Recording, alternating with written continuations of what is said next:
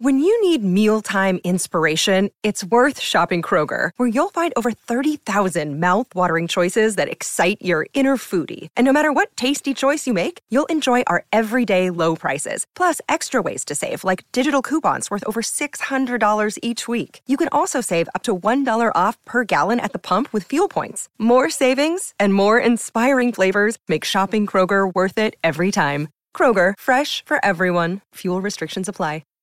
Sometimes needing new tyres can catch us by surprise. That's why Tyre Power gives you the power of Zip Pay and Zip Money. You can get what you need now, get back on the road safely and pay for it later. Terms and conditions apply. So visit tyrepower.com.au or call 13 21 91. Australian cricket coach Andrew McDonald due to dial in very, very shortly. Heels. You've been impressed, I know. You speak quite fondly of him. Hey, Ronnie.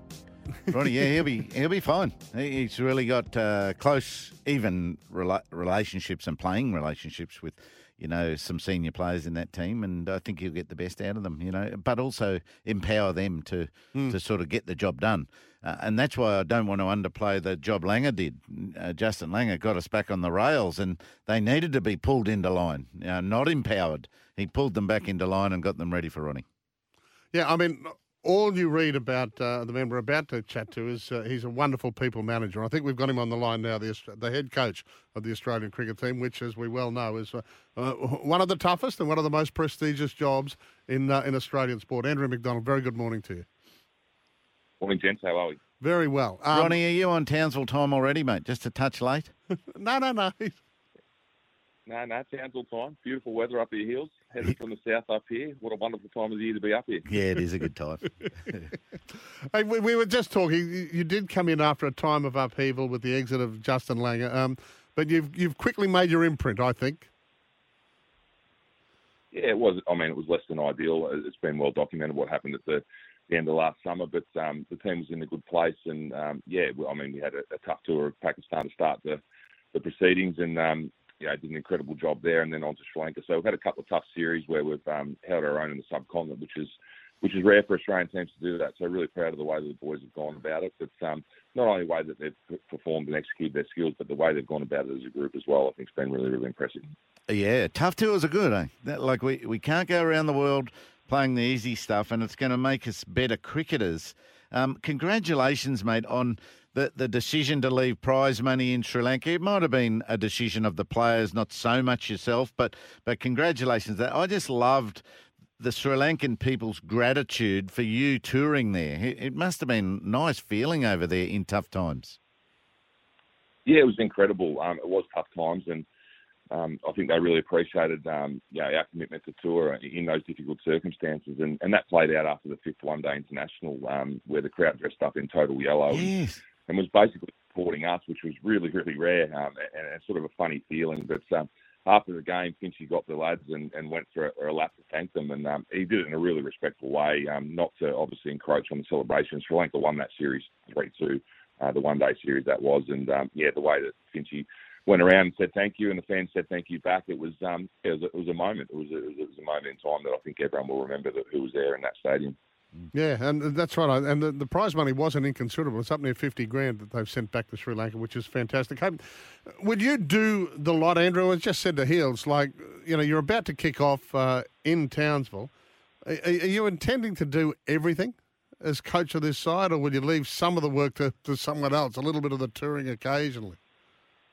Yeah, no, we'll share it around. So that was part of the discussions when taking the job was it's probably not a job for one person. As we've seen with the FTP that landed about a month ago, it's crammed full. And, we talk about balance with players and making sure that they're in a good space when they come on tours, and it's equally as important for staff. And if we're not at our best when we come into these environments, then it's only going to detract from what we're trying to achieve. And I think that's something that we need to consider. And we're considering that, and we've got some really good assistant coaches in Daniel Vittori and Michael Divinito and Andre Borovic that can step up at any time that's needed. So we've done a little bit of planning around that.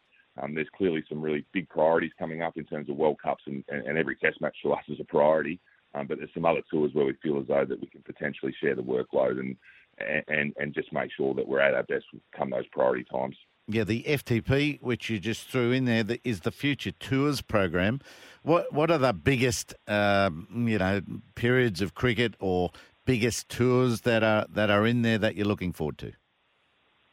Yeah, sort of in the next 12 months, it's really important at the moment. We've got these 6 one-days, which really ties nicely into the 2023 World Cup, which is at the start of the Indian summer next year, around that October-November period. So that's one key one. But we've also got the home T20 World Cup coming up, which is a big one. We get the first opportunity to defend a title. It's the first time that we've won the T20 title. We've had a really great record and proud record in one-day international cricket with our T20 stuff. Hadn't been near where we probably wanted to be, and last year we were able to achieve that, or this year we were able to achieve that ultimate in terms of taking out the T20 World Cup. And then we've got the Test series against the West Indies and South Africa, and then off to India, which, I think even in your time, Hills, it's always been classified the sort of final frontier and the greatest challenge for any Australian team. So we're looking forward to that. But first and foremost, we've got that, the home series against the West Indies and South Africa, who, mind you, looking at them the other night, looking pretty good nick. So yes. We're looking forward to that. Yeah, they're pretty confident in their quick bowlers, aren't they?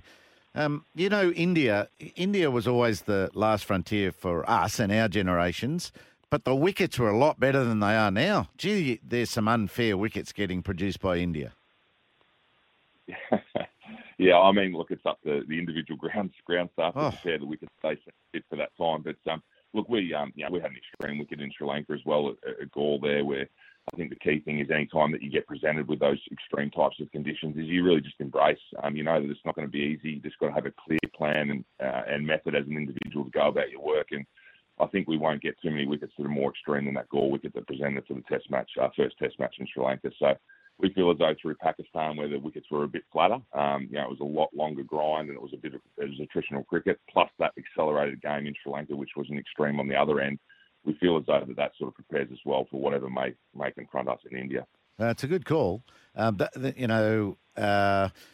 Pakistan, the way you had to play cricket in Pakistan and make some big decisions to go for it now or to declare now, et cetera, is the way you had to play in India, who were masterful in those conditions. But, when a ball starts jumping over your head or scooting through foot height on the first day, that's what I'm sort of saying is no good. What about Ashes? Ashes in this Future Tours program? We've got the Ashes this time next year, and then they're back to Australia as well. Yeah, you mentioned I've left out the Ashes. It's probably because I'm not looking too far past that's the right. Indian Test.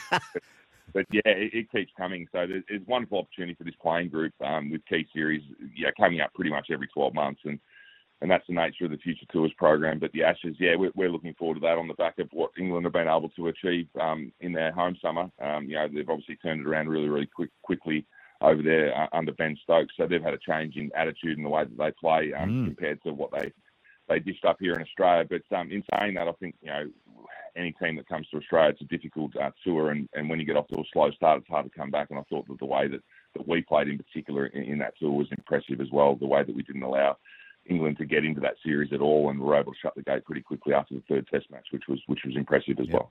Hey, we talk about a little bit of upheaval going on before you took over the role. So too your Test skipper. There was a lot of upheaval into that. How has he stepped into that role for you? Oh, Pat's been incredible. So I think there was a little bit of sort of planning going on in the background, obviously with Tim Payne and his age profile suggested that he wasn't going to go on forever. So there was always some discussions around our vice captains and who potentially might step up and fill that role. But it comes sooner than we expected, which always throws things into a bit of chaos. But the way that he was able to settle himself and the team and embark upon his captaincy was a great achievement in itself, and just gave us that calming sort of influence in amongst all of that chaos in terms of losing deal. You talked about the T20 World Cup defence, mate. It's the hardest trophy to win. Is trying to defend it at home daunting or exciting? Yeah, as you said, it's very difficult to get a form line on anything to do with T20. It's so volatile. So we sort of see, the T20 World Cup, the first part of that is to qualify for the semi-finals, to get into those last four, and then anything can happen from there. And that was our attitude in the UAE in the last T20 World Cup. We understand that the game can shift so incredibly quickly one way or another, and one person literally can be the undoing of a team. So if one person gets on a bit of a hot streak within a game, it can shift it away from where the game is potentially going. So we understand the nature of T20. You've got to be well planned and meticulous in your execution of everything. So we'll go about our planning and prep the way that we usually do, but understanding that we've got to ride those ups and downs, which are more extreme in that format than others. So, yeah, the ability to calm yourself under extreme pressure, making sure that you get your selections right as well. I think that T20 challenges your team balance depending on your opponent, the surfaces and the venues and those types of things as well. So, making sure that we get all that right leading in. But, yeah, it's a volatile game, but it's an exciting game to watch because it does really even up all the teams. Whereas I think Test cricket strung out over 5 days, you can work your way into games, you work your way back into games, and generally speaking, the better team wins most Test matches. But T20 is, it can throw up the odd result here or there, so you've got to be on your game the whole time. Yeah. Good stuff. Hey, I know you've got commitments. What are you, heading to training or something now? And we don't want to hold you off. We don't want to make you late for the bus. No, it's not. I've done that a couple of times in my career, so we don't want to repeat those efforts. But thanks for your time, gents. Yeah, Andrew, good on you, Ronnie. Really appreciate it. There's Australia's head cricket coach, Andrew McDonald, and it all starts Sunday against Zimbabwe in town. Oh, yeah, Zimbabwe have got some quicks too. They've had some recent success, so it won't be a pushover. And then we've got T20s where there's some one-dayers thrown in against New Zealand in Cairns too. And then T20s, India, 3 over there. Then the West Indies are coming out here in October. So you'll start to see a lot of teams in Australia getting ready for that World T20 in mid-October to mid-November. Yeah, you talk about that Future Tours program. India feature prominently in that with Australia. Like we're going to 5 Test series. Yeah, and he didn't mention that. He was dead set.